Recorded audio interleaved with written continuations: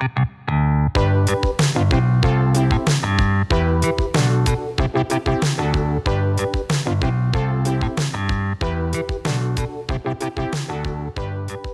we are back from the 2022 Comic-Con. What an incredible experience. What an incredible show. We are talking all about everything that went down in Hall H with the incredible, historic Marvel presentation where they returned to give possibly their biggest and best presentation that they have ever shared with us, the fans. It was momentous. It was incredible. It was deeply moving, and it introduced us to the world of Namor and his role, Prince Namor, Submariner, in the Marvel Universe via Wakanda Forever as he goes up against what appears to be the Wakandans. And as we segue into our Marvel versus DC series, what is better than all of the ways that Namor and Aquaman are the same? What unites them? What divides them?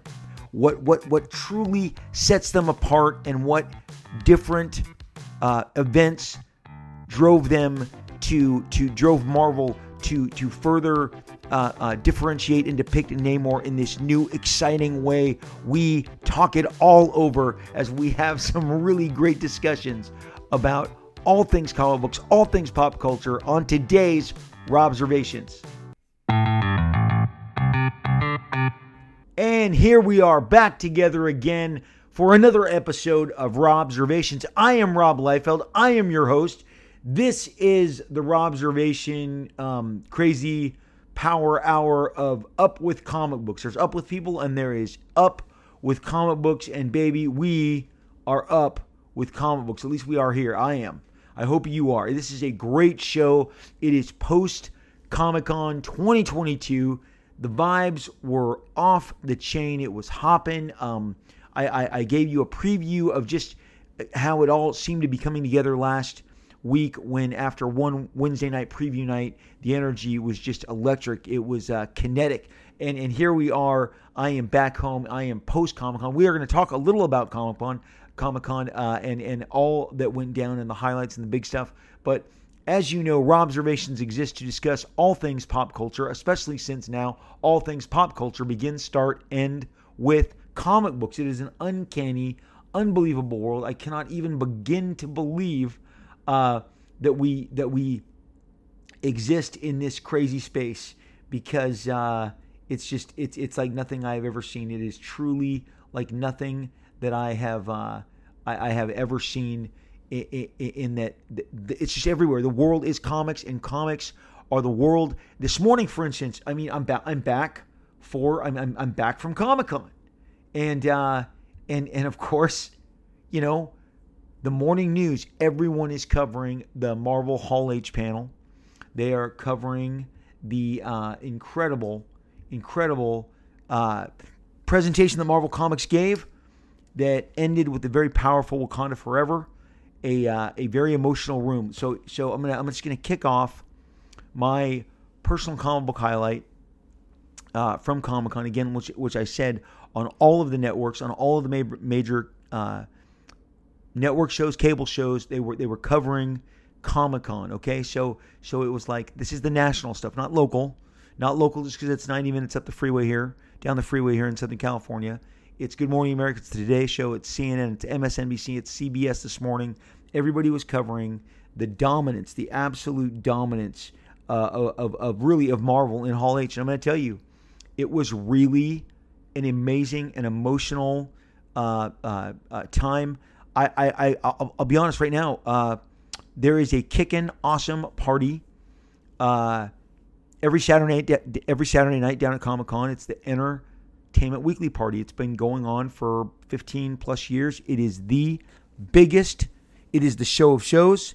It is the one that everybody enjoys the most. It is really the best thrown party of all of the possible parties that exist. It's a big item. It's a big ticket. It's a big draw.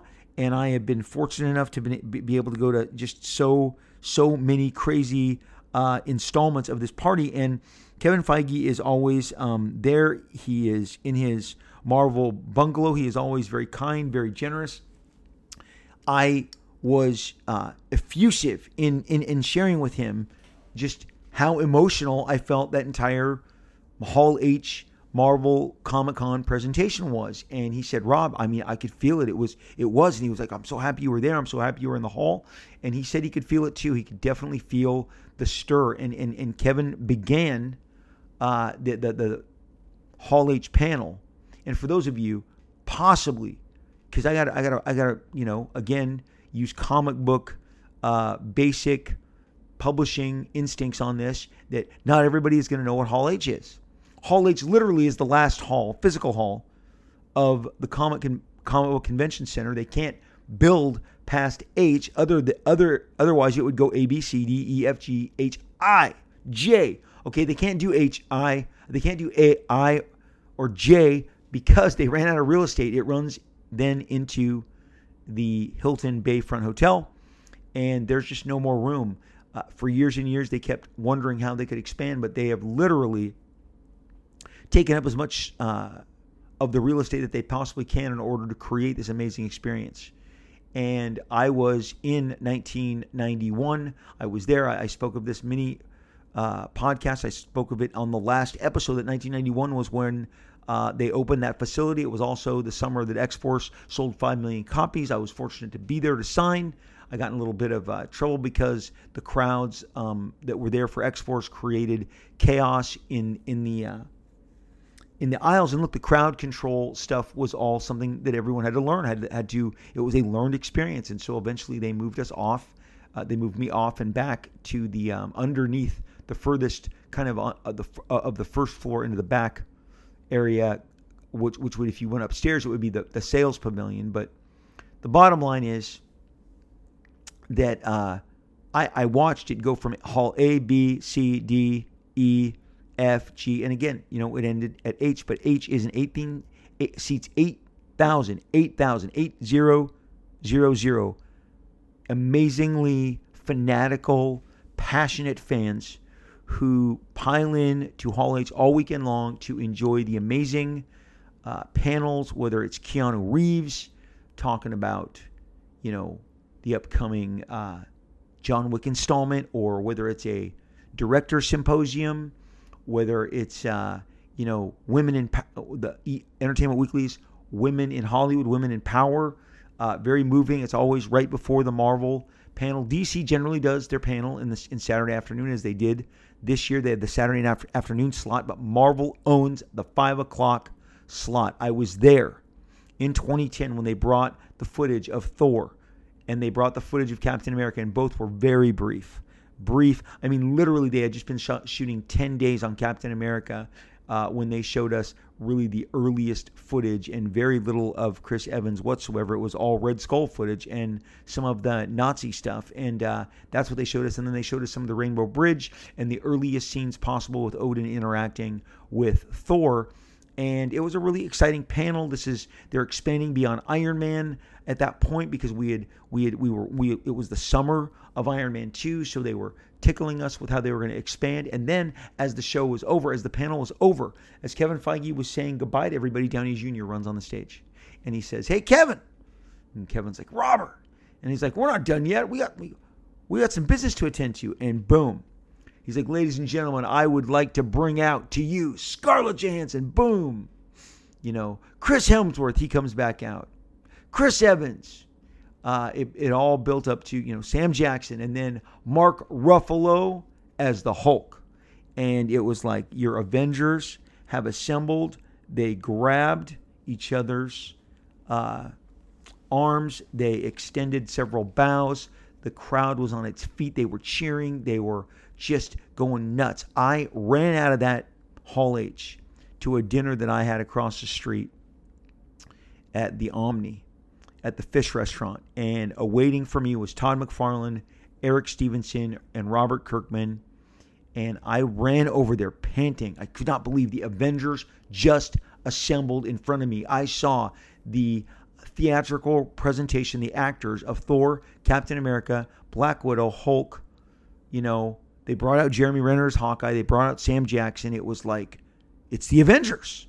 And it was so just riveting. Cap, Iron Man, Thor, Black Widow, Hawkeye and the Hulk. It was so exciting. I mentioned before, the only time that I saw that the only time I saw that same energy summoned was when the Deadpool trailer leaked. And you can watch that. It's online. It's on YouTube. You'll see Chris Hardwick kind of like lose his mind as the crowd gets to its feet and pounds and screams and says, "Play it again, play the trailer," because the trailer was such a giant hit, and it ends with Deadpool jumping over that car and shooting those guys through the head, and the one bullet taking out the three guys, ripping through their heads. And it was like something the comic book fans, especially comic book fans who were raised on Marvel Comics, had never seen anything like this before. And so over the years, the first time I brought my son was in 2014, and they previewed the Justice League, or Superman versus Batman, and they brought out Ben Affleck and Henry Cavill and Gal Gadot. And here's the weird thing: Zack Snyder was there. He brought them all out. Henry went kind of flanked to the left. Ben Affleck was in the center at the right, and Gal far center, and then Gal Gadot was far right. And they all said nothing. They smiled and they waved to each of us. There was no questions. There was no interaction. They did not talk to Zack Snyder. Zack Snyder brought them out. People cheered and they went back. Now, honestly, what was more exciting prior to that was George Miller came out to preview an extended, like 8-minute clip of Mad Max Fury Road, and people just were not prepared to see that footage. And it was the pursuit, with Furiosa and the brides in the back seat as they're being pursued, and they're all, Max is trying to get off the Mustang and jump onto the rig, and then they are all going into that crazy storm with the tornadoes and the swirling. And I mean, they showed all of this in this giant wraparound digital screen, which is something I've never actually seen before. Warner Brothers was using a giant flex. It was technology and screens that they could only use for their panel in 2014, previewing what's coming in 2015. So my son Luke, that was his first. He was 14 years old. He was so excited to be there. It blew his mind. He loved the Fury Road stuff. He loved the hint of the Superman Batman footage, meeting the Justice League, who came out to greet all of us. But again, uncomfortably, did not utter a word, just kind of raised their arms, waved, bowed, nodded. Again, all this stuff is on YouTube. All this stuff is online. You can see it all. DC generally gets that 1 o'clock slot, but Marvel makes sure it closes the show. And what I'm getting to is in 2012, when Marvel in 2010, previewing what's coming in 2012, in 2010, with the Thor and the Cap footage showing what was coming in the summer of 2011, when they summoned those Avengers, I mean, the panel was over, Kevin was walking off, Downey Jr. running out. It was great. It was just played so wonderfully, and you left on such a giant geek contact high with 8,000 people. And I mean, I was probably that night jacked up for hours on end. And I think everybody who was at the table, McFarlane, Kirkman, Stevenson, and possibly Eric Larson, I think Larson was there too, they could tell I was just, and this, and this, and then this, and then this, and this footage from Captain America, and this footage from Thor. I can't believe it. We're seeing this. I mean, I was just on full tilt. It felt like that again for the very first time since 2010, since 2015 when they showed Deadpool.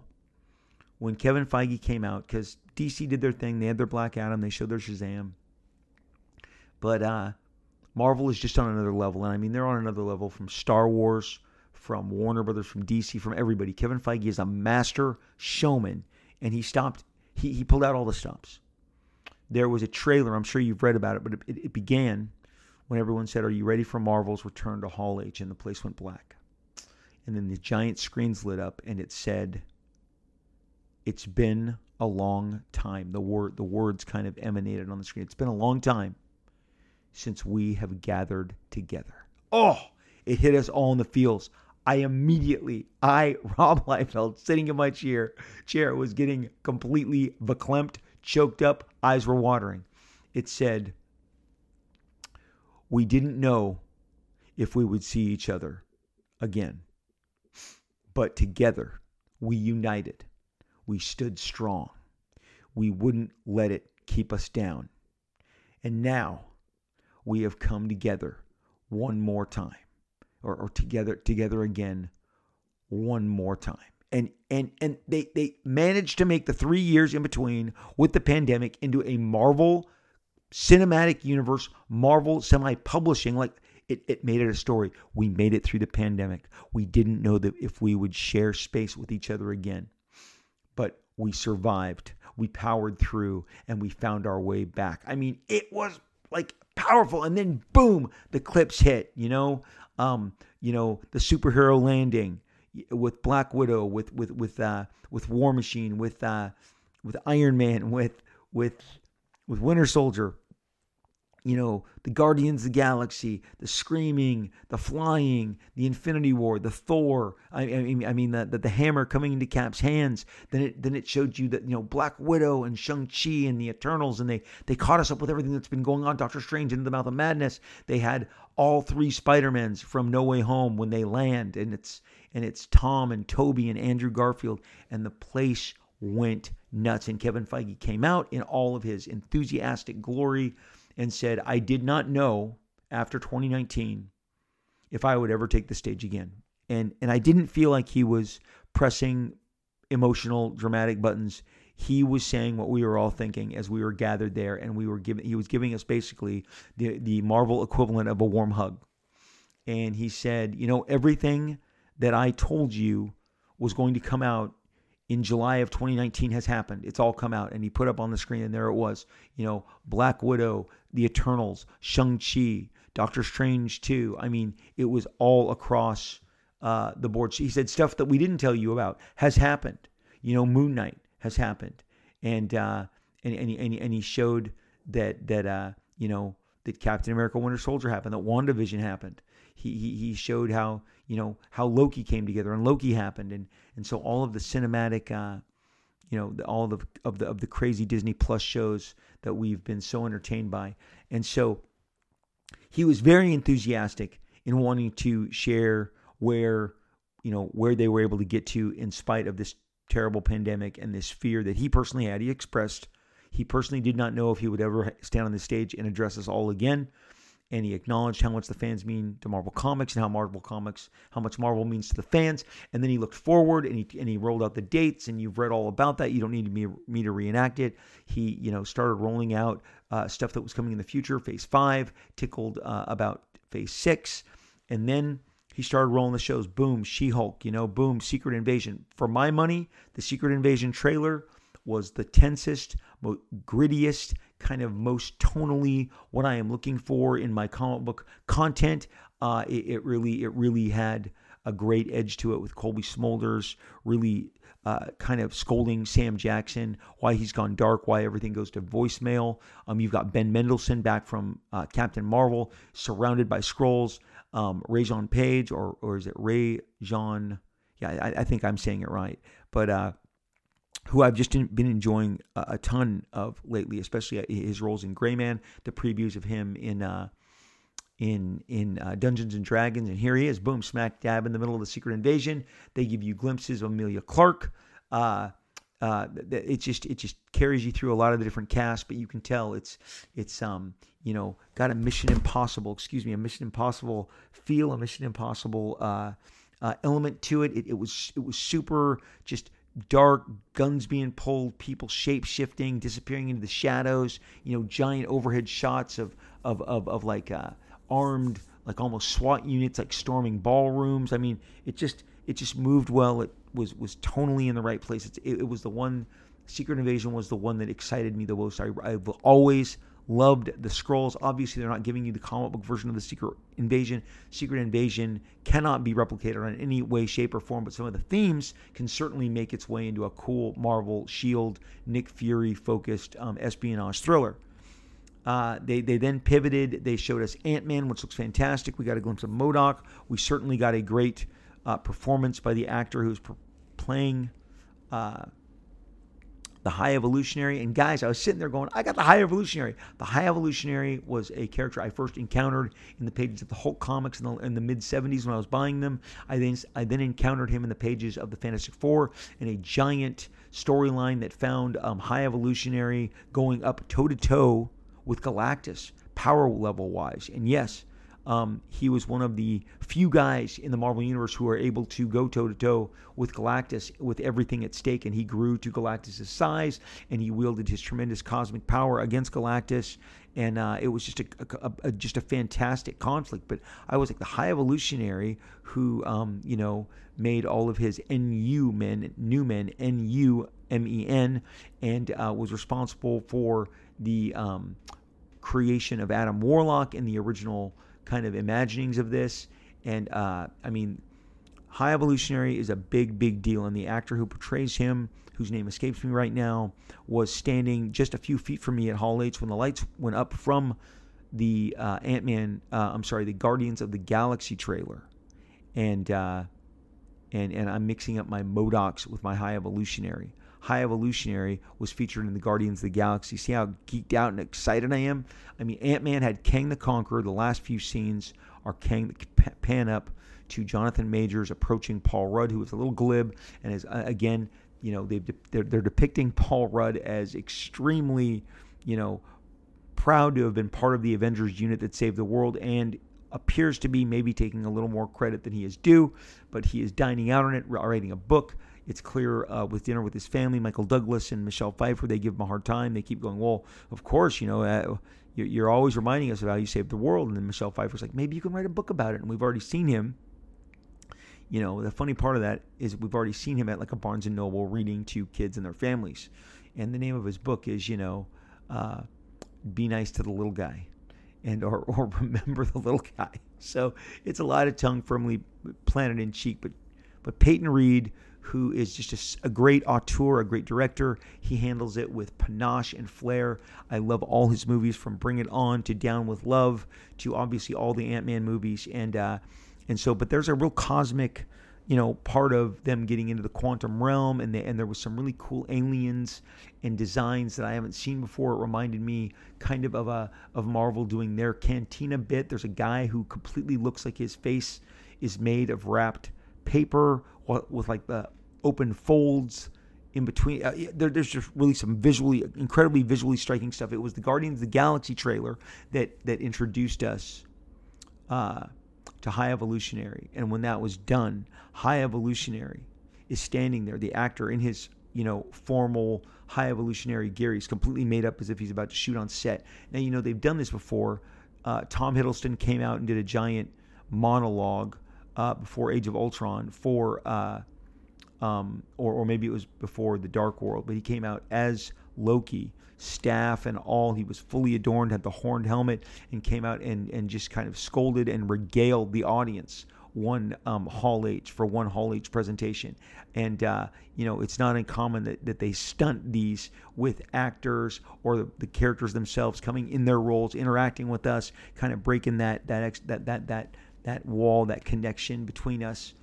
And so the High Evolutionary did this, and when he got up on stage, he addressed everyone and said how much we all turned his stomach, and that the bile in his throat, was stirred by by our putrid presence. And then he really went maniacal, and he's like, and I can't wait to dissect you all and rip you all apart. And it was really sick, like cosmic Joker level disturbing rant, and it was great. And then they escorted him off, and it was great. It was great. It was a tremendous presentation. Chris Pratt, in addressing that this possibly could be the last Guardians of the Galaxy movie, was seriously emotional, got choked up, turned to James Gunn, thanked him for including him, casting him, and said, it changed his life. And Chris Pratt said it really changed all of our lives. And you can only imagine, it's really exciting to see the family, the brotherhood, the bond that all these casts have shared over the many years. I'm going to be honest. It's really fantastic to see James Gunn do Guardians 1, 2, 3, and to see Peyton Reed do Ant-Man 1, 2, 3, and Ryan Coogler, of Creed, which is a movie I absolutely just could not love more. For him to do Black Panther, and then them to touch on Wakanda Forever, a deeply moving trailer, which very subtly deals with the fact that Chadwick Boseman as T'Challa has passed, really reflecting life with Chadwick passing. And the scene where Angela Bassett screams that she is the leader of the most powerful nation on the earth and she has lost her family is gripping. I literally wondered, like, how many takes?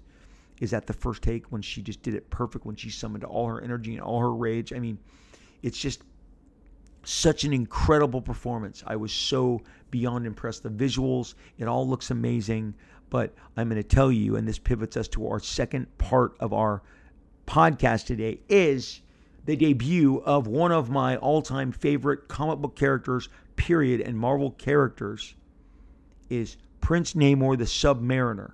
Makes his absolute debut in the pages, on screen alongside the Black Panther cast as what appears to be the representation of a giant storyline. It is a giant storyline. Now, here's the deal. And this is where we are able to pivot. And the pivot comes in some of the interesting ways that they have differentiated Namor now as a result of and you know, it's funny, I got some brushback for this, but there's no brushback to be had. There's no brushback that you're capable of carrying here. It is what I'm about to share with you is complete and total, you know, again, it's just facts. And the facts of the matter are that they were, it was necessary to change Namor. You know, in regards to the fact that he's no longer part of Atlantis. They've changed that. They have absolutely changed his origins in order to differentiate him from Aquaman. And what this really opens up today is our new series that we're going to be involved in called Marvel versus DC. And this just happens so naturally in drawing the comparison, and it really showed this weekend. I mean, I'm just casually tweeting out my enthusiasm for what I see as how Marvel is now repositioning, reshaping, remaking the lore surrounding Namor. And the thing is, Namor, who is played by, is it Tenoch Huerta? And I'm sorry for butchering his name until I hear it pronounced, which I have not yet. And he was even on stage, but it just kind of went over my head. He is no longer in Black Panther. Now he's an undersea. He helms an undersea kingdom. And I thought the visual representation of Namor was fantastic. I love that they have adapted. You know, my one friend said, I love the Mayan look of Namor, and another guy sniped at him. That's not Mayan, it's Aztec. And myself and a couple others have referred to it as Inca. And they're like, no, it's not. It's Mayan. No, it's not. It's Aztec. You know, everyone is kind of in semi-disagreement about what it is exactly reflecting. I guess the filmmakers will tell us. But if you indeed, in fact, Google a Mayan, you know, someone from an Aztec associated visual and an Incan associated visual, you're going to get visuals that all very much are familiar with each other, are reflective of each other. But let's go with Aztec Mayan representation, and it works. I think it works completely. I am all on board. I am 100% here from it. But part of shifting it is that he is no longer the ruler of Atlantis, which he has been since his debut. He is now the ruler of Talokan.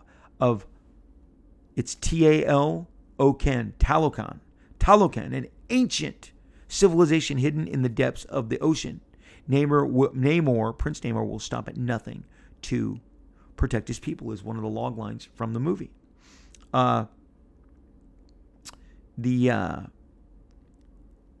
Looks like he has a ceremonial outfit. There is an epic shot in the Wakanda Forever trailer where he is underwater and he is descending from the depths onto this giant ornate throne, and he himself has this really cool ceremonial helmet and crown. And look, everything looks the way that Jack Kirby intended it to look. It just has that kind of otherworldly Aztec Mayan, Incan, and I'm just going to say it because I know it annoys some of you, but you know what I'm saying. Come on. Again, you Google all these images and they all kind of run one into the other. There's a certain design element that they all shared. I am not trying to offend anyone or do any cultural misappropriation. The bottom line is it looks like they were going for that kind of association to take him away from this kind of Aquaman space of Atlantis, where Namor has always occupied. Namor, as many of you I do not believe know, predates Arthur Curry, predates Aquaman. Yes, he does. He predates him by almost 3 years. And people go, well, it's only 3 years. 3 years is a long time. Have a baby. Watch the baby go from 0 to 3 years. It will, in fact, blow your mind. You will be taken aback by this, okay? 3 years is long. 3 years is how long that I waited between Star Wars and Empire Strikes Back when I turned 9 to 12, and then I went from 12 to 15 to get Return of the Jedi. So 3 years is a long time. 3 years is a huge gap. And then you don't know when Namor was actually conceived and then put to paper and storytelling and inking and making and producing the pages and then sending them in so that it would go to press and arrive. And the publication window does not always reflect the creation window. So again, Prince Namor, since his inception, was the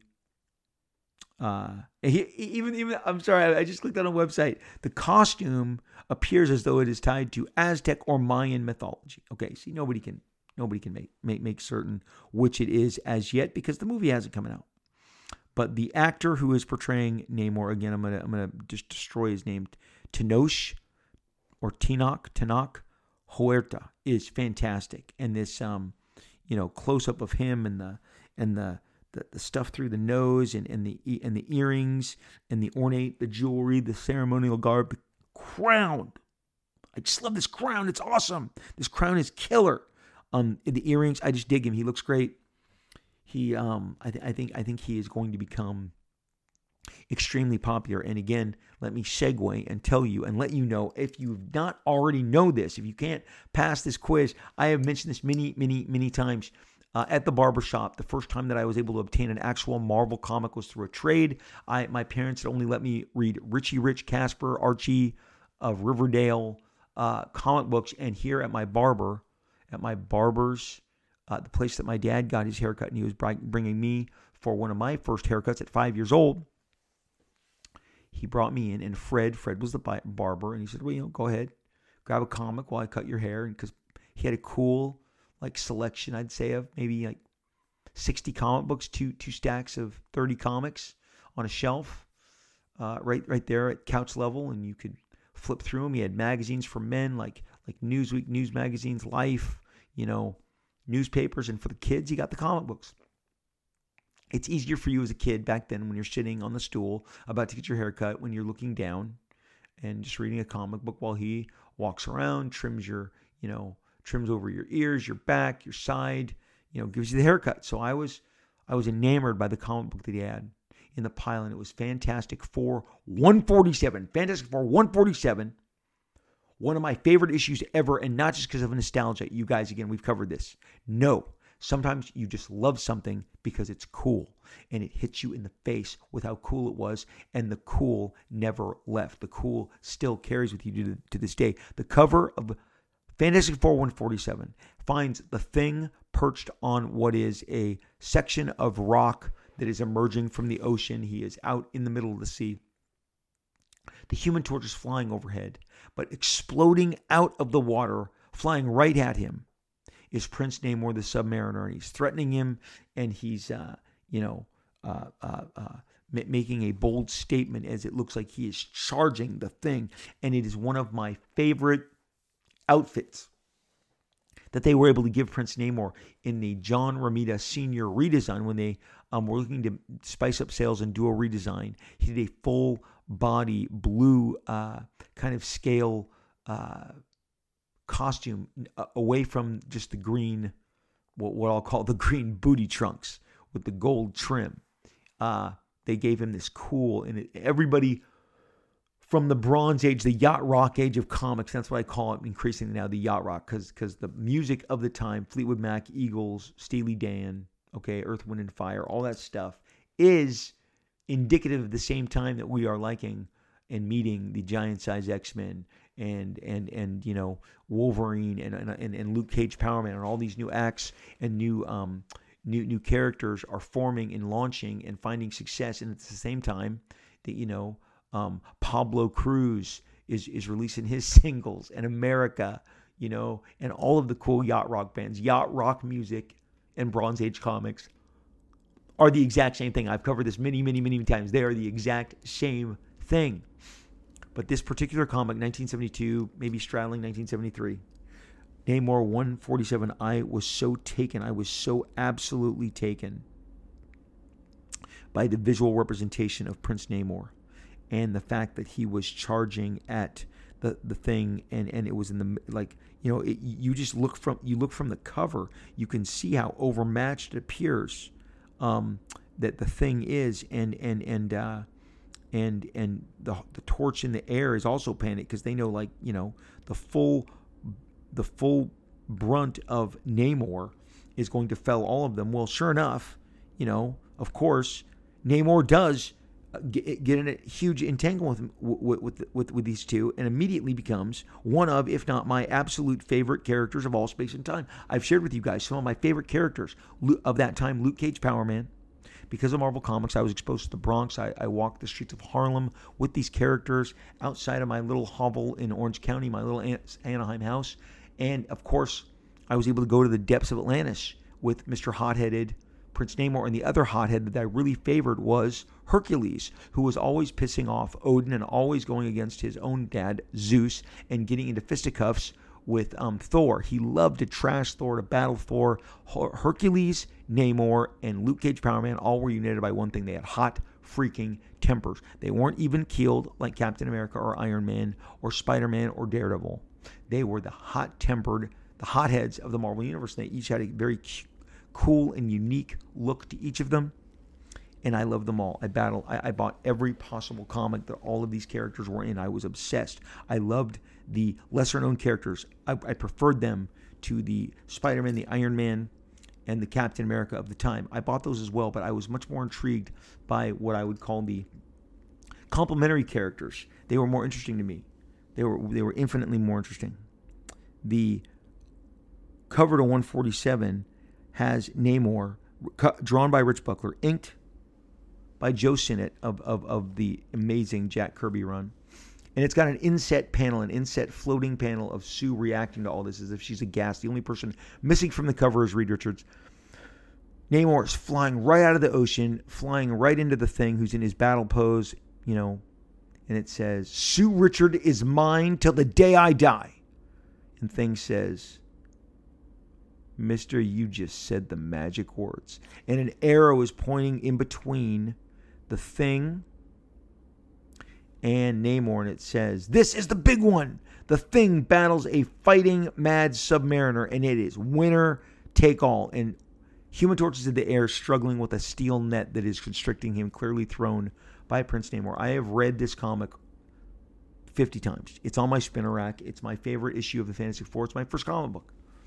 I love Prince Namor. He tears through the Thing. He tears through Johnny. They're terrified of him. They go back. They retreat. They get Reed Richards. They get Medusa, because Medusa was in for Sue Richards, who was taking some leave time in her postpartum depression after having Franklin Richards.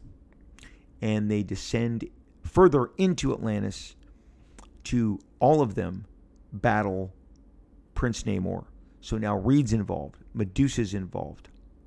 Johnny Storm, Thing, and Namor beats them all back. He thrashes all of them. His power, his fury, his strength. As a kid, once again, just like when, the Boba Fett comes in and kind of commandeers the room and takes everybody down.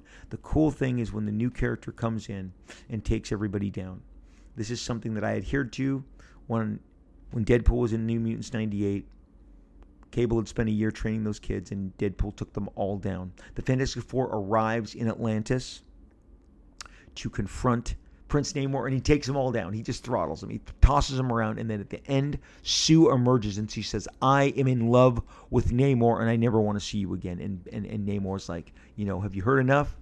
And then The very next issue is the Fantastic Four, because I was able to now buy Fantastic Four comics from the spinner rack based on this Fantastic Four 147 that Fred was fine with me trading him 2 to 3 Casper and Archie comics for this Fantastic Four, because he knew how much I loved it. He knew how much I was obsessed with it and how it represented my gateway drug to Marvel Comics. But this undersea character was not the first undersea character that I encountered. I was watching Super Friends. Prior to Super Friends, there was the Superman, Batman, Aquaman hour that had been a late, a 60s cartoon. And it had backups. Aquaman was always kind of the secondary feature, bouncing between Superman and Batman. And this was on after school, Monday through Friday, on the affiliate station out here.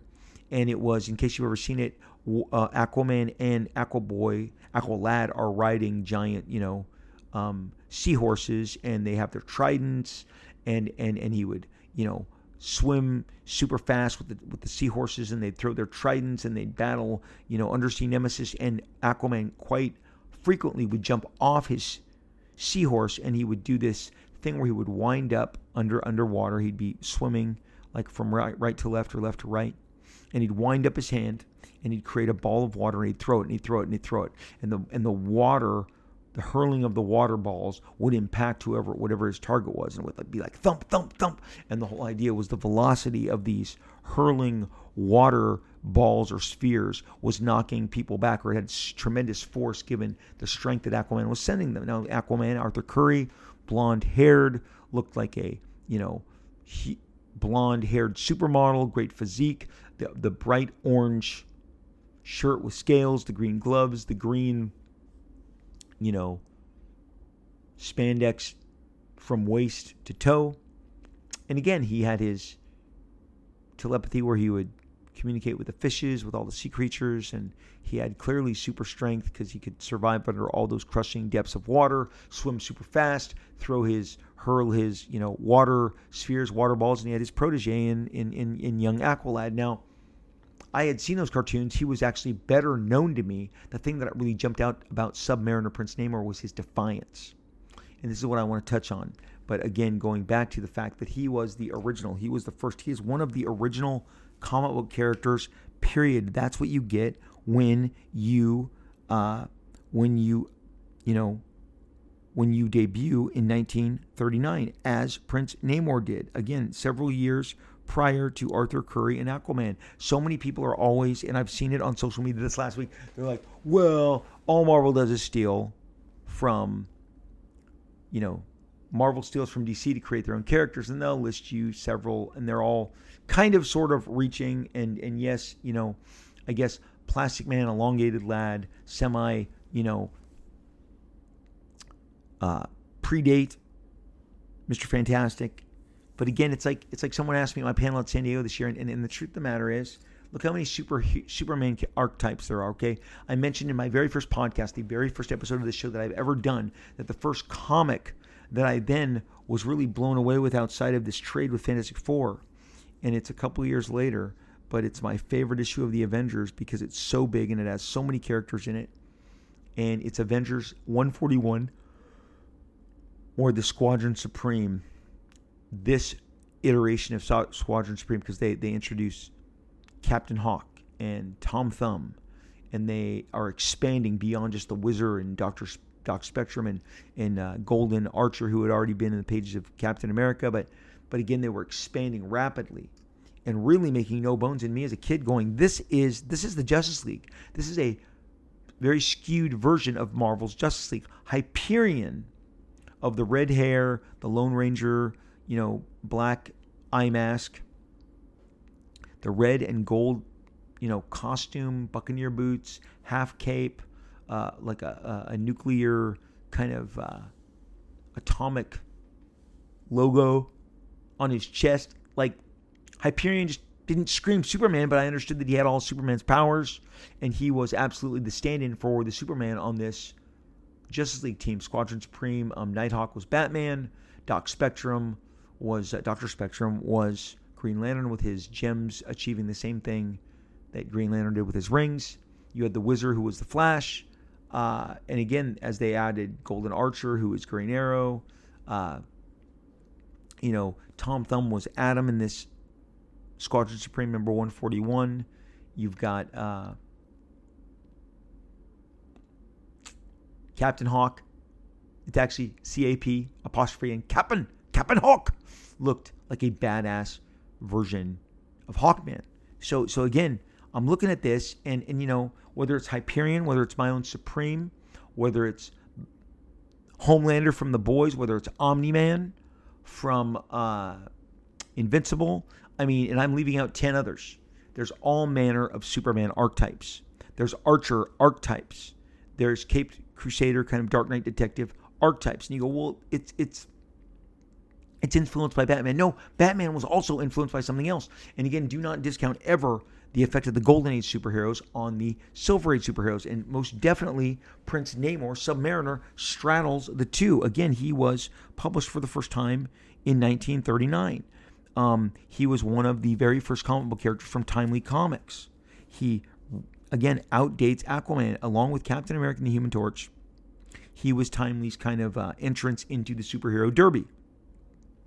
And so Bill Everett, super ridiculous, one of those Golden Age guys that is radically talented, radically beautiful, just beautiful art and beautiful inking, beautiful brushwork, immaculate line work. His brushwork, his inking, his drawing skills, his ability are just fantastic. He had really done something special here with Prince Namor, and there he is. And Namor would go on to continue to appear in Marvel Mystery Comics. As I'm looking for some covers, I'm looking at some covers from that period. He officially, Namor, appeared in Motion Picture Funnies Weekly, and eventually, he did the rounds. He did the Marvel Comics, Marvel Comics #1, and the first comic book by Funnies. Again, he was a featured player in the Timely Comics universe. Well, Namor, starring in the Golden Age comic book Submariner, published quarterly, and then thrice a year, finally bi-monthly, from issues 1 to 32, which fell from fall 1941 to June 1949. So he had a very lucrative publishing career during that time. Now, again, you go to Aquaman himself, and Aquaman, is a character that most people mistake, given that his affiliation with the Justice League and that multi-year, almost decade run of Super Friends on Saturday morning on ABC television, and being such a key part of that show, beyond, again, that brought him greater pop culture acclaim than the Superman Batman, shared slot where Aquaman was always a little 4-minute interlude. But again, it was so powerful, they had to tell them those stories so quickly, because they were allotted a very little time. Was, again, him on the seahorse, him with his trident. There was repeated views, left, right, left. They just flip it. They would just flip the sill, flip the motion, but it would be like him dramatically coming from way back and then right towards camera, and then zooming past with his seahorse, and Aqualad on his smaller seahorse, his smaller sea steed. And so Aquaman was definitely, I think, part of the consciousness. It has been bigger in the consciousness than Namor has been. There is no denying that. But the bottom line is, end of 1941 is when Aquaman, makes his appearance in a DC anthology title. He then went on to have volumes of his own book. He joined and was a founding member of the Justice League, but he in no way, shape, or form predates and influenced Namor. And again, you could see from Namor's earliest appearances, the pointed ears, the very kind of Spock before Spock haircut, because again, Namor predates Leonard Nimoy as Spock by, is it over 2 decades? It is. And, there was a sinister, the high-arched eyebrows. The first time, again, that I encountered Namor, I needed more of him. And here's where the fun stuff comes in, is that Namor goes on to star and be featured in so many important comics, series, and storylines from, the middle 80s to from mid 70s to the middle 80s. Now again, Arthur Curry as Aquaman gets a much higher profile because of his exposure in cartoons and with those great super friends. So he is much more notable in the public's mind, except that aside from starring in many different, kind of having fits and starts himself, in 1961, Aquaman had a 4-issue run in the DC Comics anthology Showcase. But, I was obsessed. Look, I have Batman original art. I have a little Prince Namor original art. I'd like more of both. I have a great Aquaman cover that I just absolutely adore. And it's from the Jim Aparo run that I fell in love with the book from like 1976 to 1979.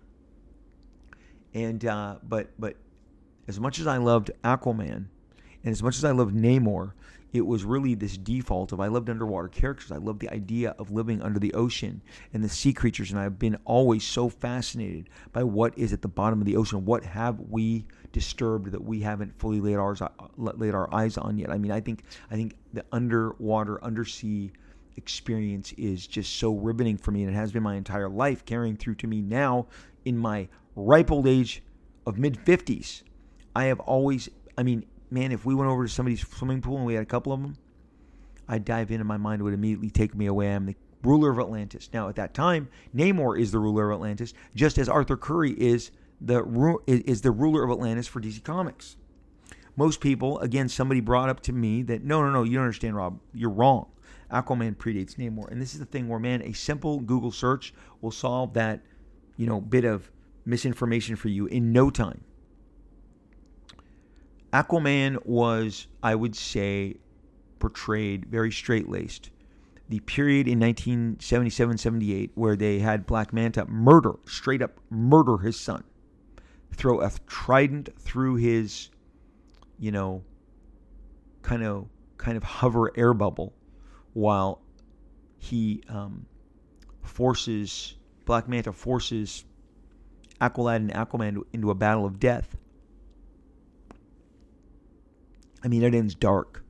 Mera is shattered. She leaves Arthur Curry. She leaves Aquaman. She can't, be with him. She blames him for the death of their precious son. As a kid, I'm like, I'm reading this. This is heavy. This is super heavy. In 1977, at the time of me reading this, in the summer of 1977, I am 9 years old. But I am so digging this, and I actually read that issue on the beach of of Huntington Beach, having purchased it at the last 7-Eleven on Beach Boulevard before you hit Huntington Beach. And I was just so taken and I was so inspired. I ran into the ocean. I swam as fast as I could. I really liked the ocean when I was a kid. I loved swimming in the waters. It was so freeing, but I would just close my eyes. And as I'm looking at the vastness of the ocean and the sky, even from just, 100 yards into the water, my mind took me somewhere else. I was Namor. I was Aquaman. I love these characters. But there is no disputing factually that Namor came first and possibly did throw some influence on Aquaman due to the fact that he really kind of beat him to this space. Now here's where things are interesting.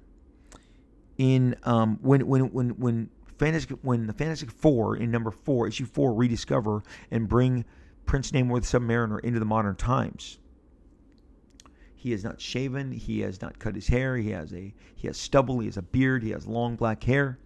This is the first appearance where the clean cut, very kind of almost a bowl cut with a pair of widow peaks. That's really what the Namor's hair looked like. This kind of bowl cut with some high widow peaks. It was very trim and almost sinister haircut, but he's got his pointy ears. He's got his arched eyebrows, and he's shirtless, and he is the self-proclaimed king of of Atlantis, and he wants to protect his kingdom. And what happens, Again, he's always been a little more savage, always been a little more sinister, definitely has the hotter temper, definitely more prone to bits and fits of rage, but always regal, always demanding respect. That's the one thing I really liked about Namor. But I do not think for 1 minute you can deny his influence on Aquaman and what they did, and giving Aquaman an undersea kingdom of his own. But, so often they believe, they being DC fans, want to really kind of pivot towards the fact that, that he, DC creates the characters and Marvel,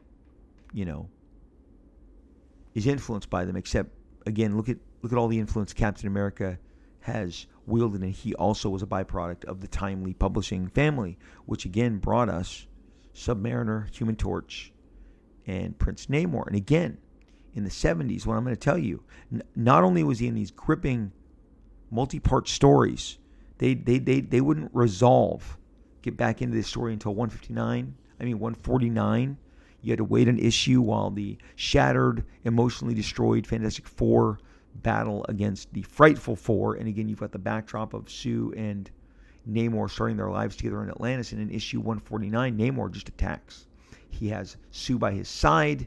It's a very, as a fan being new to both, I just knew that, like, the way Reed was stubbled out, the way he was characterized in the books, he was clearly shocked, hurt, shattered by the abandonment of his family by Sue Storm, who left the kid behind to go basically frolic on the high seven seas with Prince Namor, who has always fancied her. But again, going back to his visual, when he first appeared in the Fantastic Four, he's got the beard, the longer hair. It's not until Human Torch gives him a little bit of a shave via his heat and burns and scales back his hair that they can see his visage, and he still isn't shocked, he still isn't moved, but it is it eventually jars him to recognition, and he lashes out when he realizes there's a situation that he doesn't like, and threatens all mankind because he thinks that the reactor that went off is responsible for destroying all of his people. But again, this is just setting up further storylines. But Namor is absolutely a cool-looking character and is a hothead and is ridiculously popular at Marvel Comics at this time, because not only is he appearing in issues like the Fantastic Four, he is headlining. He is a headliner in a book called The Defenders. He is a headliner along with Doctor Strange, Prince Namor, and the Hulk. The original lineup was just Doctor Strange, Hulk, and Prince Namor, but in an effort to zhuzh things up, the publishers were asking who else we could include. People brought up, the Silver Surfer, and the next thing you know, the Silver Surfer is in the Defenders alongside Doctor Strange and the Hulk, and so the Defenders is a place that you can find Prince Namor, the Submariner, every single month in, month out, and he is so important in his depiction on covers. He is so powerfully depicted, as a founding member of the Defenders. And again, by the time I'm paying attention to the Defenders, it is expanded to Doctor Strange, not just Doctor Strange, Submariner, and the Hulk, but you've got Silver Surfer, and you've also added Valkyrie. But Namor is a constant. Namor is in and out of that book constantly. He only takes a few issues off, if ever, but he is a constant for the Defenders, which is a really nice selling book for Marvel at the time, because they're trying to replicate the success of the Avengers. And so, again, in the Defenders, he is semi-portrayed as a good guy, but he's always conflicted. His hot temper is still there. He is always screaming at the Hulk, to the point where Hulk is probably going to cry and then smash him. He exchanges intelligent kind of opinions and wisdom with Doctor Strange. You always got that from an issue, but he will fly off in his powerful, rage-fueled temper tantrums against not only his own teammates, but obviously the different nemesis they battle. So Namor is a marquee guy, having, his own series wind down, a series that launched magnificently with John Buscema at the helm, Stan Lee writing the stories, John Buscema, arguably the single best artist at the time in comics. Neil hadn't, completely come in and stole the thunder, but John Buscema just drew the most beautiful Submariner comics. I bought as many of them as I possibly could, and again, it was the absolute, it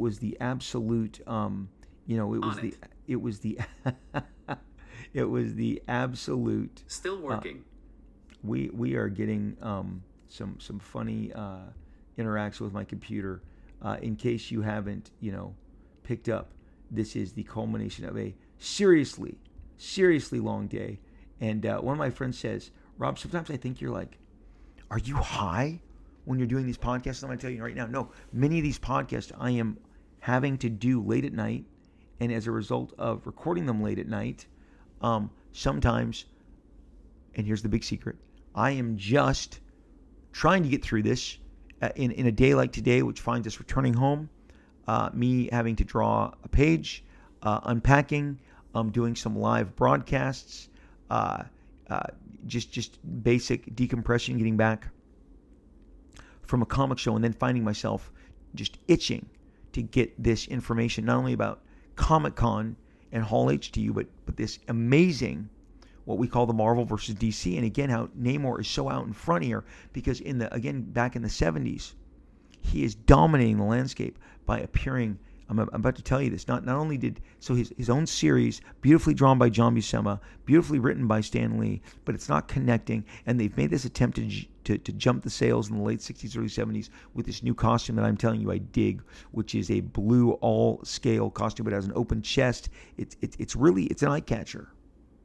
And but the open chest is so, you know it, I know it, I'm going to say it. It's so macho. It's so damn macho. But Prince Namor is in a featured role in The Defenders.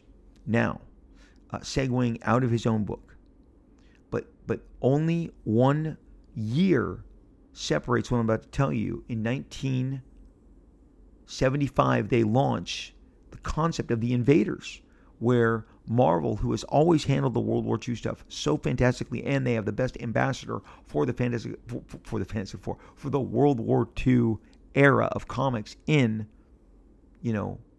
Cap, Namor, Bucky, Human Torch, and the Human Torch's sidekick Toro.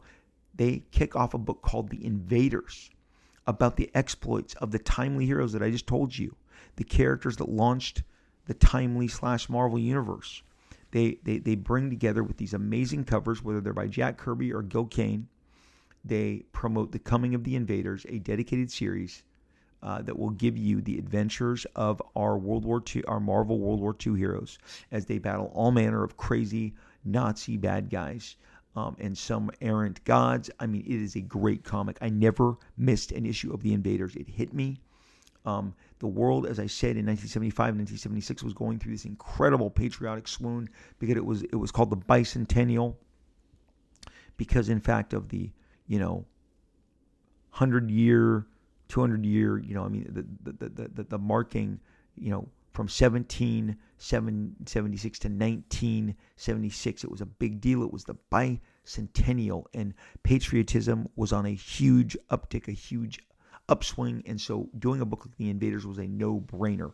Here is Marvel's greatest World War II villains in a dedicated story by really great talent like Roy Thomas, Frank Springer, depicting the monthly battles that the invaders, waged against all sorts of Nazi super agents, Masterman, Warrior Woman, Baron Blood. I mean, the series is fantastic, and it ran nearly 5 years.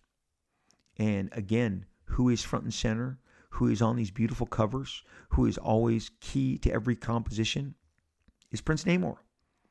And so in the Defenders, we're getting the modern day Prince Namor. In the Invaders, we're getting the World War II, Prince Namor. Now, part of the lore is that much like, some of the greatest characters in both universes, he's a regal monarch ruler. Again, there's a regality to him. And again, in this depiction of him in Wakanda Forever, You can tell as he rises out of the ocean, as we watch his back emerge, and the time that he descends on this incredible throne with his, ornate, ceremonial gear. I mean, Namor looks like a badass, but he always has that regal kind of semi-smug, like, how dare you speak to me? I'm the ruler of all Atlantis, was something that he said again and again and again and again. But again, we now have him, when the film comes around, we have him as the ruler of this new nation. Talokan. Or Talokan. I think it's Talokan. So it's an undersea, civilization, much like the one that you saw depicted in the Aquaman film with Jason Momoa. Now, here's the deal. In 1991, a really fresh-faced artist named Jay Lee burst on the scene. Jay Lee was incredibly influenced by a man named Simon Beasley, a British artist who had been tearing it up, bringing us the monthly adventures in all manner of different, sometimes side-by-side specials and miniseries for a character called Lobo, who is a space bounty hunter for DC Comics, and he was incredibly popular during this period. He was actually one of their, if not their most popular published character and highest ranking sales character, Lobo was. But there was a very distinct way that Simon Beasley would depict Lobo. Very heavy metal, very rock and roll hair. Now, a lot of people thought that Jason Momoa was better cut out to play Lobo than he was to play Arthur Curry, King of Atlantis, Aquaman. But the minute DC went in that realm, and obviously it paid off for them with Aquaman doing $1 billion, in Christmas 2018. Momoa actually looks most like Jay Lee's tenure on Namor. Now, Jay Lee's tenure on Namor, he grew out Namor's hair, made it exactly look like the heavy metal kind of sheen of hair that not only Simon Beasley, but Lobo himself wore. If you ever saw Simon Beasley, Simon really based his version of Lobo on himself. When Lobo was first introduced, Keith Giffen had given him much more tightly constructed hair. And now Simon Beasley gave it this giant heavy metal,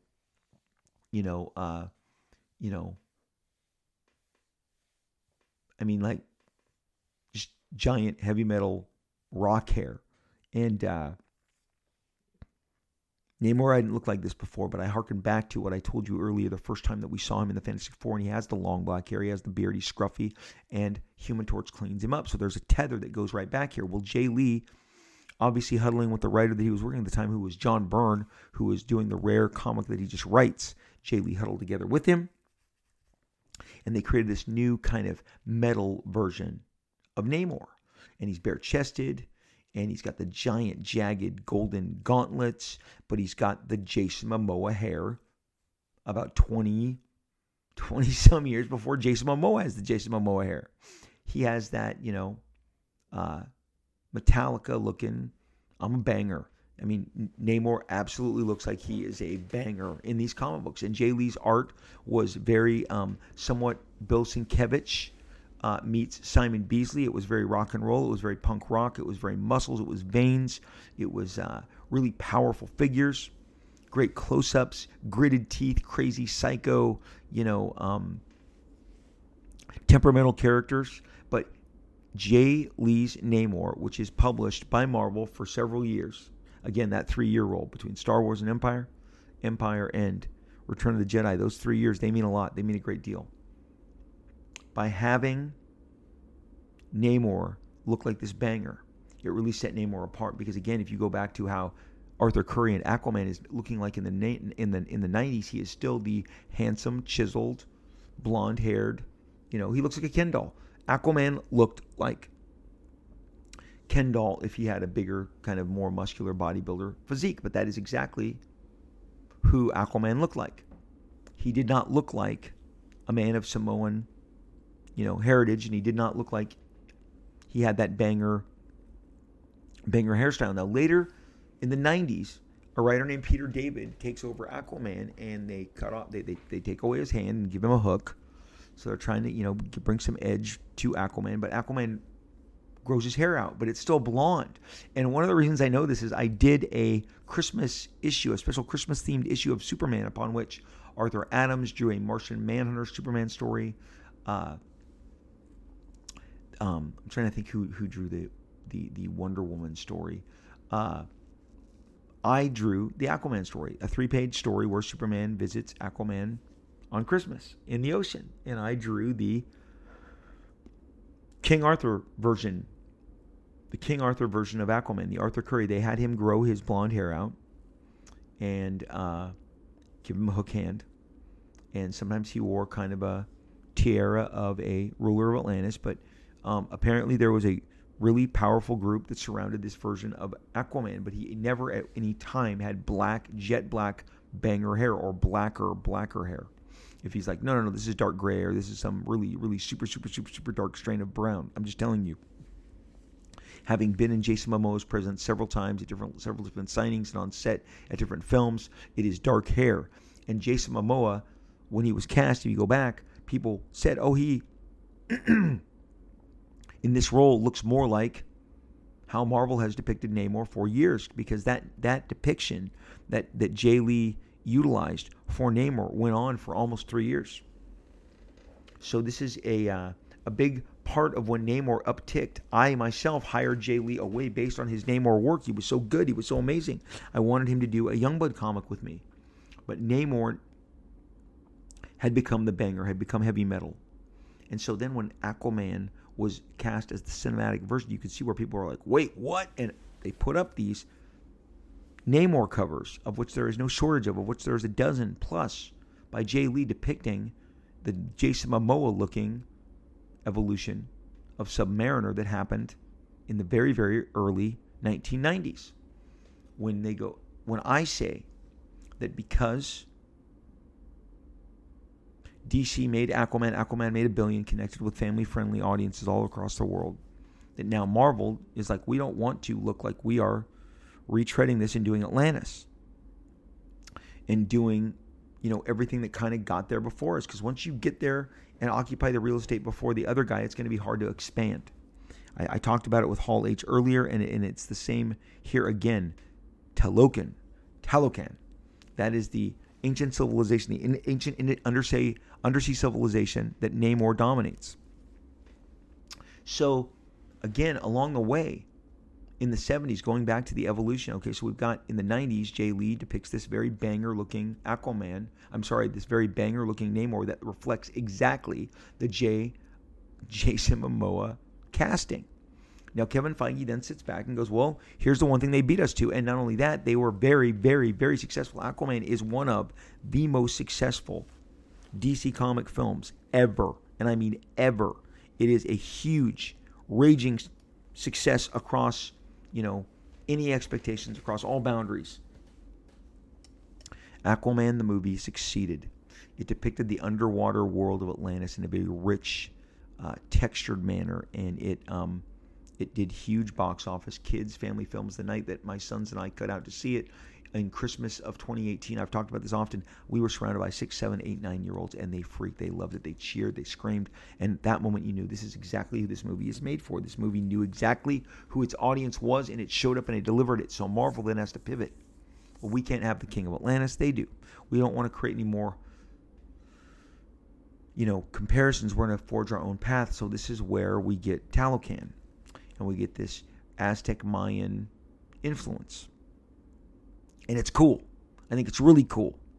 But again, Aquaman is not yet at any point in time a breakout character for DC Comics. Not in the way that Namor was.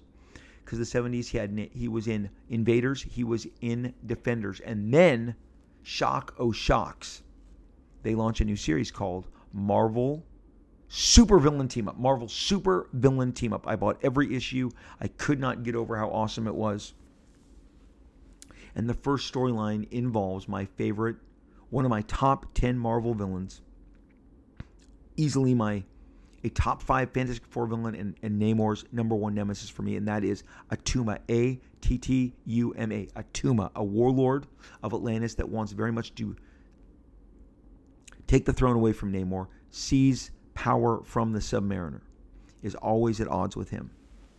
Attuma is a killer visual, and in the one brief glimpse they give you in that Wakanda Forever trailer, you'll see him, and he's got the headdress. He's got the modified version of the Jack Kirby Attuma headdress, and I flipped out, and he's blue, and he's giant. And on stage, when he was standing across from Winston Duke, you could tell they went shoulder to shoulder, head to head. Winston Duke is a very large man. The actor playing Attuma is also a very large man, but Attuma is the subject of the first storyline in Marvel Supervillain Team Up, which again Gil Kane covers, Dave Cockrum covers, Amazing covers, Jim Starlin covers, John Byrne covers. Supervillain Team Up finds two of the biggest Fantastic Four Marvel fans of all time. You know, your mind is blown in that two of the biggest Marvel villains from the Fantastic Four are paired in Supervillain Team Up. It's Doctor Doom and Submariner. Doctor Doom and Submariner. These two guys are featured in their own book. We as fans came to know them as anti-heroes in Namor's state and the greatest villain of all time in, you know, most Marvel fans' minds. And Doctor Doom and Submariner were now sharing the page, sharing a bidding. Super villain Team Up, and the first bad guy was Attuma and the underwater characters, and Doom and Namor have to unite and stop them. And along the way, Doom and Namor would fight and battle the Shroud, a brand new character that I wouldn't be surprised would appear anytime soon on a Marvel Disney Plus show, because the Shroud is kind of the right character at the right time. But you've got these, you know, incredible villains coming in and out, being introduced, but at the helm, it's Namor, it's Doctor Strange. Doctor Doom. Doctor Strange is in the Defenders with Namor. Sometimes when you talk as fast as I do, you make the mistakes, you hit the speed bumps. Doctor Strange, Namor, Hulk, featured in Defenders.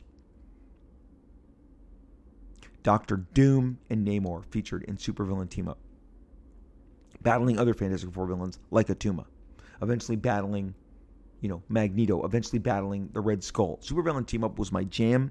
It did not have the sales to sustain it. It was gone too soon, but it was another showcase. It was another opportunity to look into Submariner's life, to visit with Prince Namor. And as I've already explained to you, Prince Namor was one of my all-time favorites. In fact, at that time, he is more favored to me by myself. I mean, I love Namor more than I love Hercules, more than I love Luke Cage, Power Man. Wolverine has not yet arrived yet. He will jump Namor so fast, Namor's head will spin.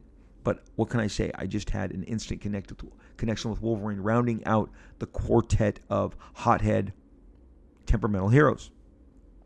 But you got Supervillain Team Up with Namor. You got Invaders with Namor. You've got Defenders with Namor. Marvel will tell you that Namor moved the needle. Namor was a character that at the time wasn't carrying his own book, but was carrying many others. But Supervillain Team Up got the sales that were lowest than Invaders and the Defenders, and possibly somebody may have raised their hand and said, hey, we're overexposing Namor. We're overexposing him. How is it that we pulled his own series from him, but he is in Marvel Supervillain Team Up month in, month out, in two like giant size Marvel Supervillain Team Up specials, annuals to launch it.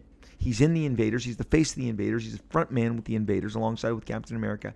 And he is a front man in the Defenders alongside Doctor Strange, Hulk, Nighthawk, and those characters.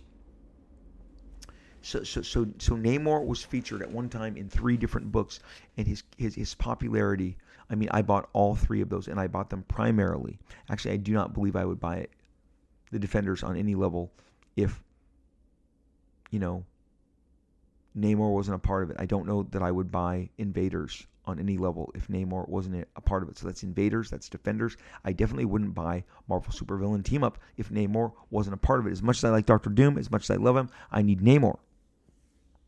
So I'm giving you a lot of Namor, and I've already told you that in 1977, it was the most riveting Aquaman story ever, but at no time did you ever differentiate, did you ever think that they looked alike. At no time did you go, oh, Aquaman and Namor. It was one of the most comfortable, like, these guys exist, they coexist, they're cool.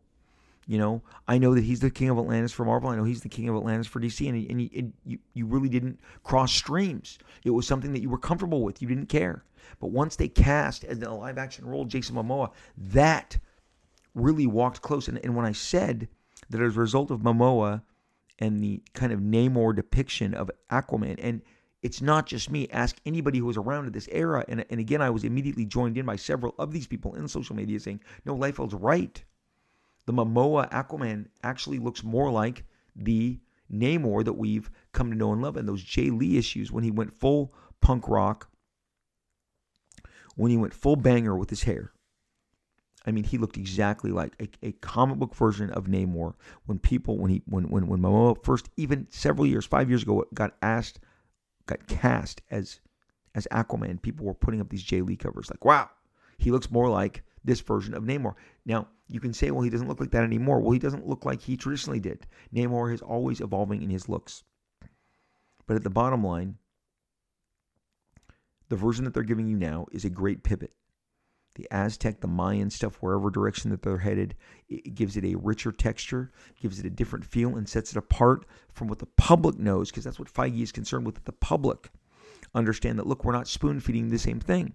And maybe you've heard the same things that we've heard, rumblings of people saying that we are stealing from them, when in fact we were the first underwater, superstar. And all that's true. So Marvel, I think, just wants to, doesn't need to flex. The flex is how successful Namor will be received. And I believe he will have his same tenets. I believe he is proud. He cares deeply about his nation. He doesn't trust humans. He thinks his waters are being polluted. And in times past, when he gets walked up to this edge, he will go crazy. He will attack.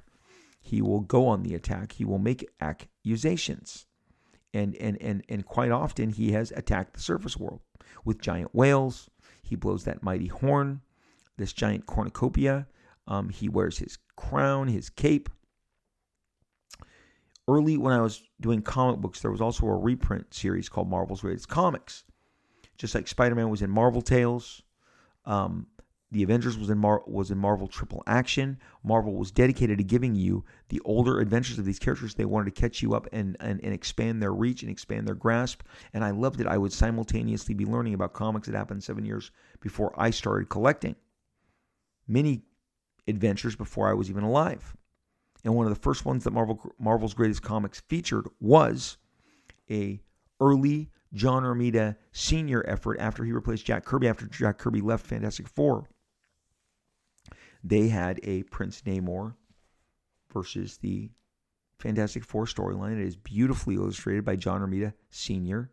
And again, it's just like, wow, I'm getting Namor everywhere. Strong Fantastic Four vibes. I mean, Sue Storm has run off with him and proclaimed her love for him, and she's going to marry him. You got to read that story to find out how crazy and wacky it is and how it ends the way it does.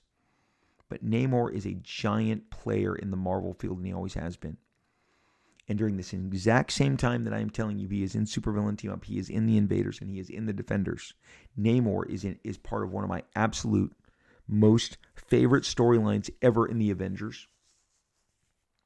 It's Avengers 154, Avengers 155, Avengers 156. It ties in directly with Marvel Supervillain Team Up, which I thought was brilliant as a kid. I'm like, this is fantastic. They're tying this all together. It had to do with the Serpent Crown. It had to do with Doctor Doom. It had to do with, wait for it, Atuma. It had to do with some of his lieutenants. A character named Tyrak, who is a giant, super strong, like the Samson or the Goliath of the Atlantean people. And there's a misunderstanding, as there's always a misunderstanding. And in issue 155, it is one of everyone my age's favorite depiction of Namor as he attacks an oil rig, and Beast, Wonder Man, and a character called the Wizard, another 1942's holdover, except now you're meeting the Wizard as an old man in 1977 as he's putting on civilian clothes or trying to. But in this instance, he actually has his Wizard, Wizzer, Wizzer, because he's the Flash, costume on, and he looks, and it's supposed to look uncomfortable, and it's supposed to look awkward. But that is the linchpin of a giant showdown where Namor takes on characters like Wonder Man who have Superman-level strength. And again, that entire storyline, part of the huge Namor binge of, 1977, and I can see it now. I can see it happening again. And so I dig what they're doing with Namor. I dig that he's coming in. I dig that he's going to go up against Wakanda. Obviously, there's going to be some terrible misunderstanding. I don't know if it's going to have been manipulated. You can clearly see like a military faction trying to take out or commandeer an undersea facility. So maybe there's someone who's pulling the strings and manifesting a conflict between the Wakandans and Namor's new kingdom, which once again we're all going to say together, it is Talokan, and that's cool. I don't care. I don't care about the Atlantis. Take it away. That's fine. Arthur Curry cinematically got there first, even though Namor existed prior. And again, but people are recency bias. They think that they've seen the Momoa Aquaman. They know that it made $1 billion. They saw the Super Friends cartoons. They know that Aquaman had a leg up in terms of being exposed. 20 years ago, Aquaman was the funny storyline on Entourage. Vinny Chase was going to be Aquaman in James Cameron's Aquaman. And then there's the funny part of that.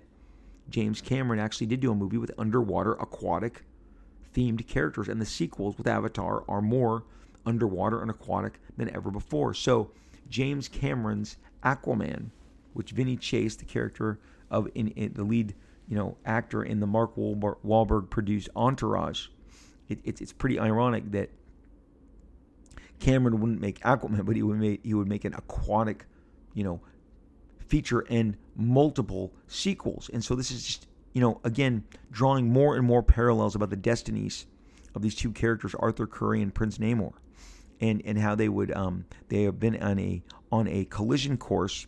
And now cinematically, I really do believe Marvel has pivoted, because the Black Panther sequel is going to be gigantic.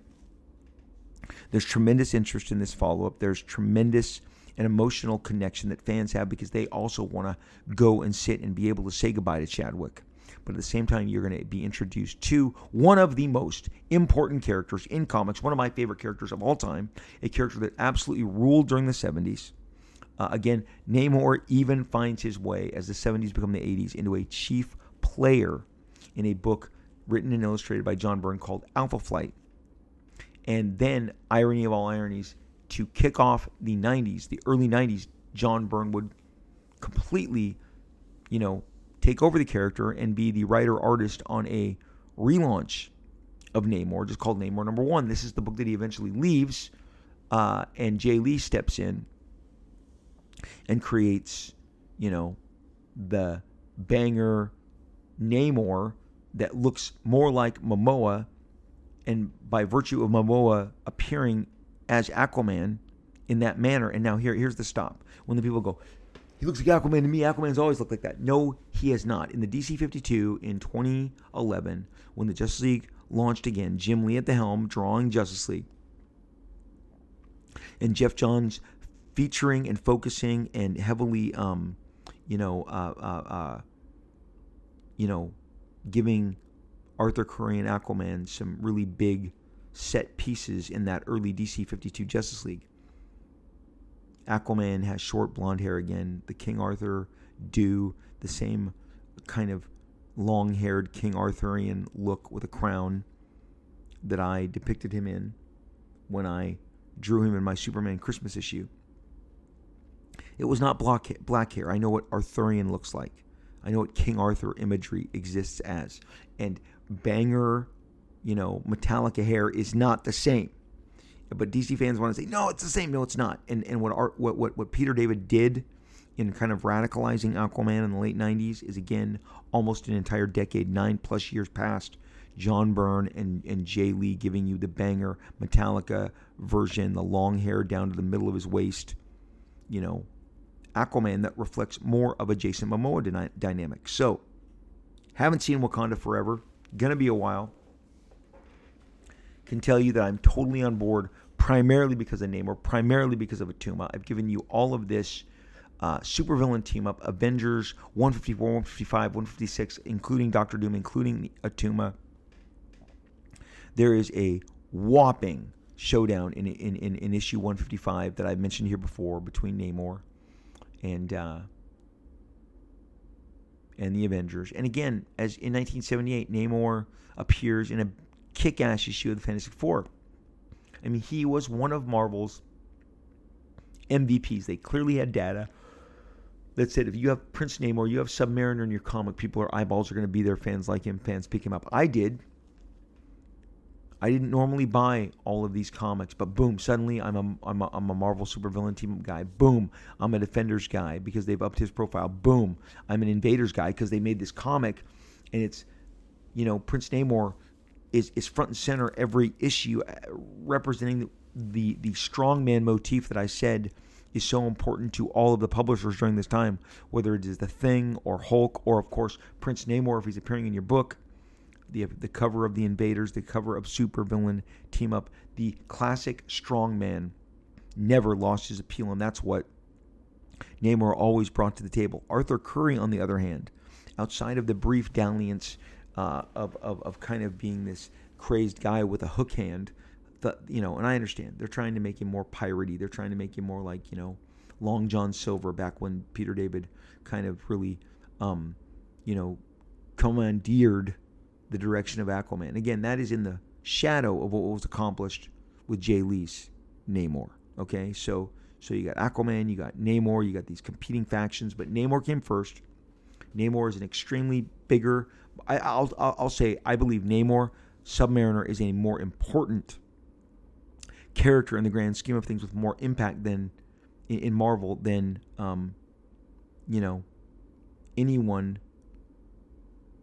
any one storyline going on with Aquaman at this time or in the history. Aquaman is a great complementary figure. I am a huge fan. I love Aquaman. Would I do a year's worth of Aquaman stories? I would in a heartbeat. Would I do a year's worth of Namor stories? I would in a heartbeat. I drew Namor as a part of Onslaught Reborn. It was a blast. It was exceptional to be able to draw him. I gave him that exact same blue, open-chested, with semi kind of wings under the wingspan to glide better.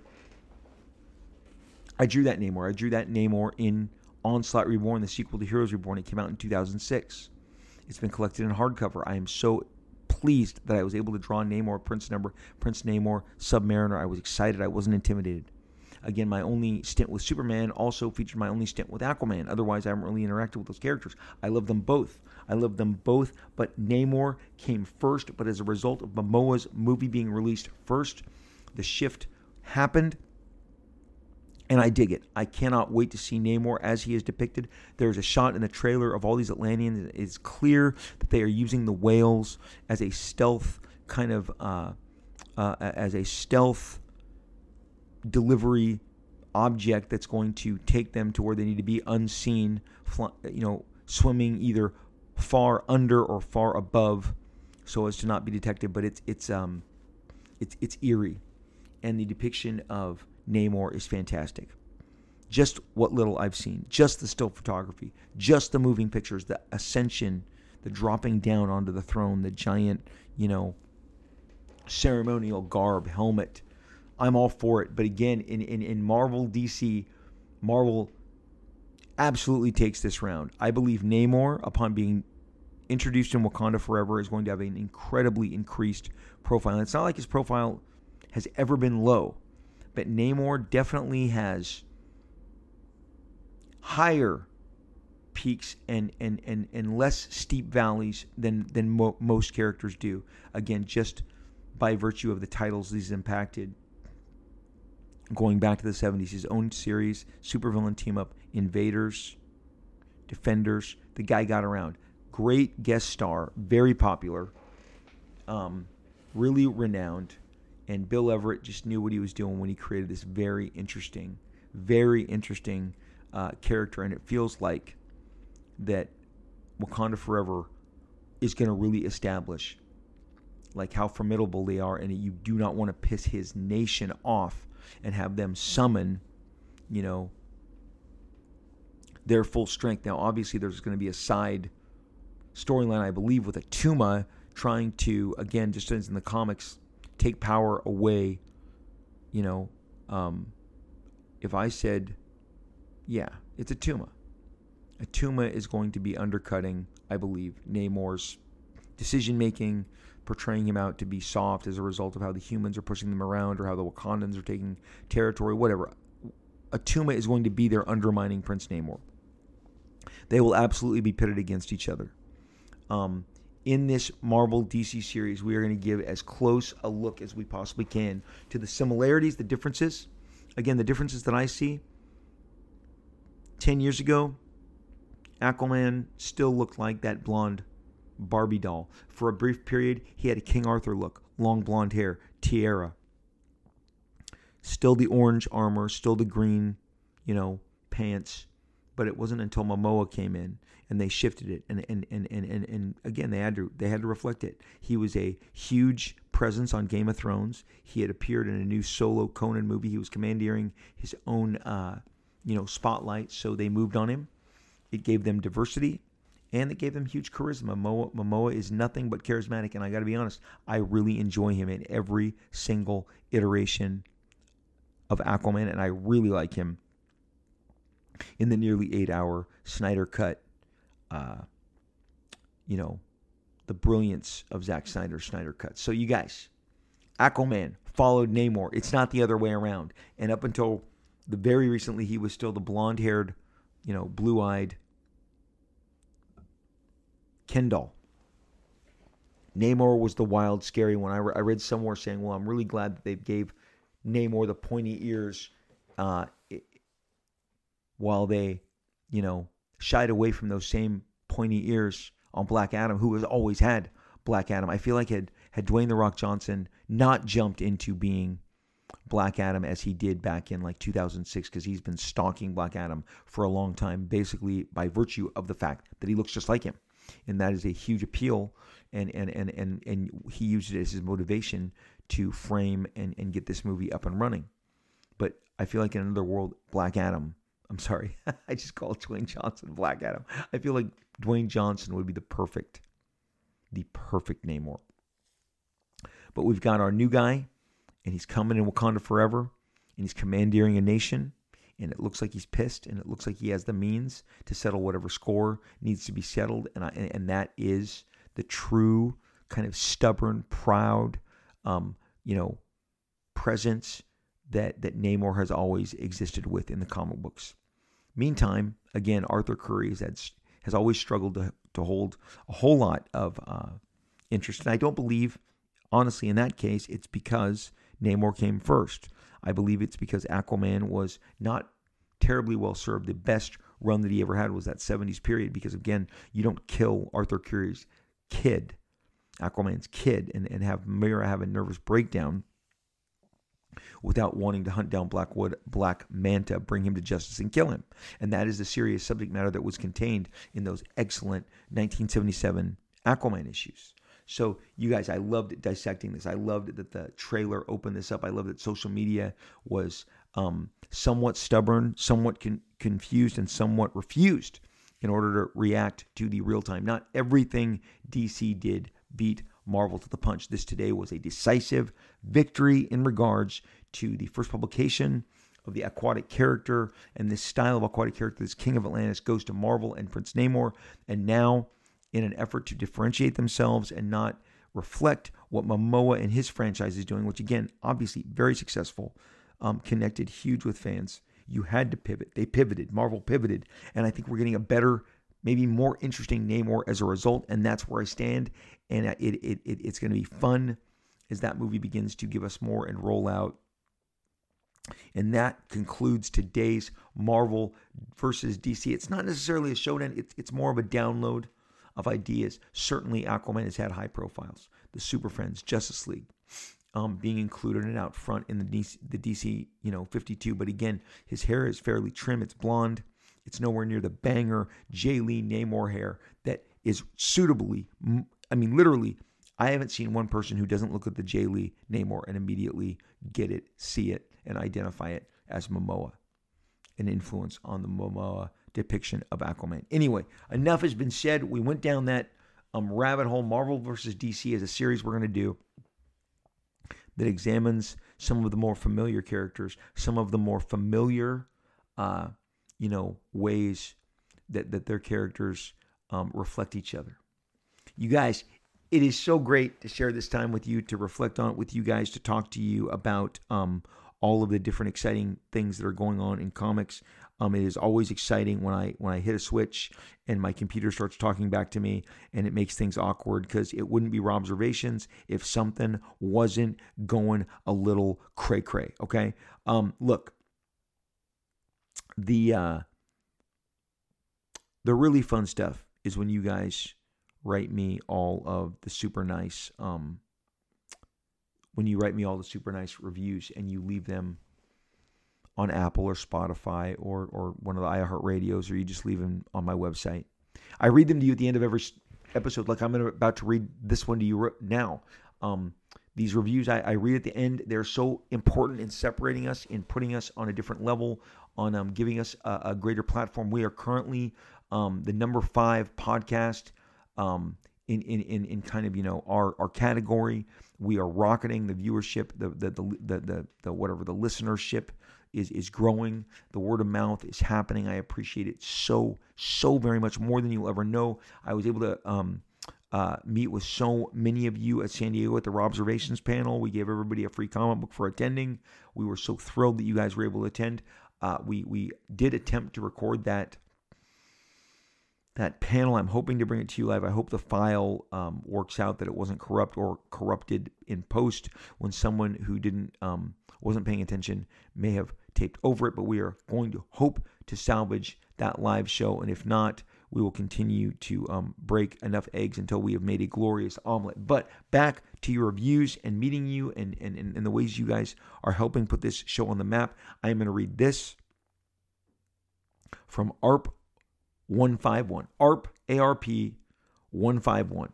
It was left just recently. It's called Rub the Blood. 5 stars, says, thank you so much for the gimme gimmick. This episode had so much meat and memories. I loved recounting the covers that I couldn't believe were being printed, holding them in my hands as a kid and wondering what was a die cut, what was a holofoil. My experience was your experience, all the way up to Rub the Blood, which will always live in infamy with me and my peer group. The ending sequence was so poignant in connecting the movie tickets and the sports giveaways. Your insights are always so spot on and always so much fun to listen to. Thank you for doing this podcast, as it excites me to know and keep up the great work, and know that I and many others will be here to hear all the next episodes. That is listed by a gentleman named Scott Smiles, who goes by the handle ARP151.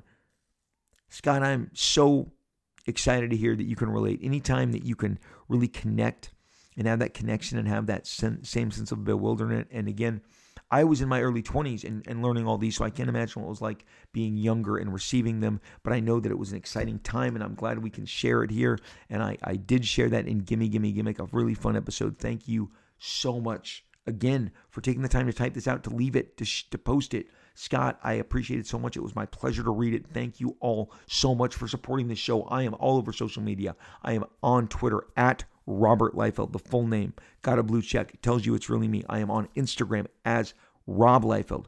I was able to get the Rob Liefeld before it got squatted, unlike Twitter. Twitter at Robert Liefeld. Instagram at Rob Liefeld. I'm all over both. This page as a dedicated page on Facebook, Robservations with Rob Liefeld. Like it. Give it a like. Subscribe. Say hi to us over there. I also have a group called Rob Liefeld, an extreme group. That group, if you reach it and you want to join, know that you will be either modified, moderated, applied in by Terry Sala or myself. That gives you a clue that you know that you have landed on the right group. Terry Sala or Rob Liefeld are the administrators. We would love to have you. There is so much going on professionally with me, my characters, all of the different projects that I have worked on over the last 36 years, and we talk about all of it under the umbrella of Rob Liefeld and Extreme Group. Please join it. Join us. We are excited to have you. We are adding people every day. It is blowing up. Thank you so much. You know that at the end of every episode, I focus on how you are doing, and I want you very much to take your time to kick back, put your legs up, recline, lay down on the couch, lay down on the beanbag, listen to good music, put the headphones on, watch a great show, streaming, movie, whatever, The Gray Man, The Boys, whatever cool, Stranger Things, whatever cool stuff is available, whatever's coming on, on demand, The Northman, an old favorite, The Godfather, Close Encounters, any of the amazing libraries of these great auteurs that we're so fortunate are still making movies for us, like Martin Scorsese, like Steven Spielberg. You guys take care of yourself, enjoy yourself, fill yourself with good stories, fun stuff. Have a candy bar, have a great bag of chips, or have a 5-star meal. Have a nice juicy steak, have some sea bass, okay? Whatever it is, treat yourself right. Give yourself that soul-feeding, inspirational experience. Go to the bookstore, wander the aisles, look for some books, some graphic novels, some manga. This is the stuff that I do. I highly suggest it. It re-inspires me. It reconnects me. Your mental, spiritual, physical, and emotional self are so very important. You've got to attend to them. I am always rooting for you. I wish you nothing but the absolute best. Thank you for lending your ear to these Robservations that I jot down. This Marvel vs. DC series is going to be a lot of fun. Do not miss the next swing around the cul-de-sac, because I will be here, I will be waiting, and we will most certainly talk again real soon.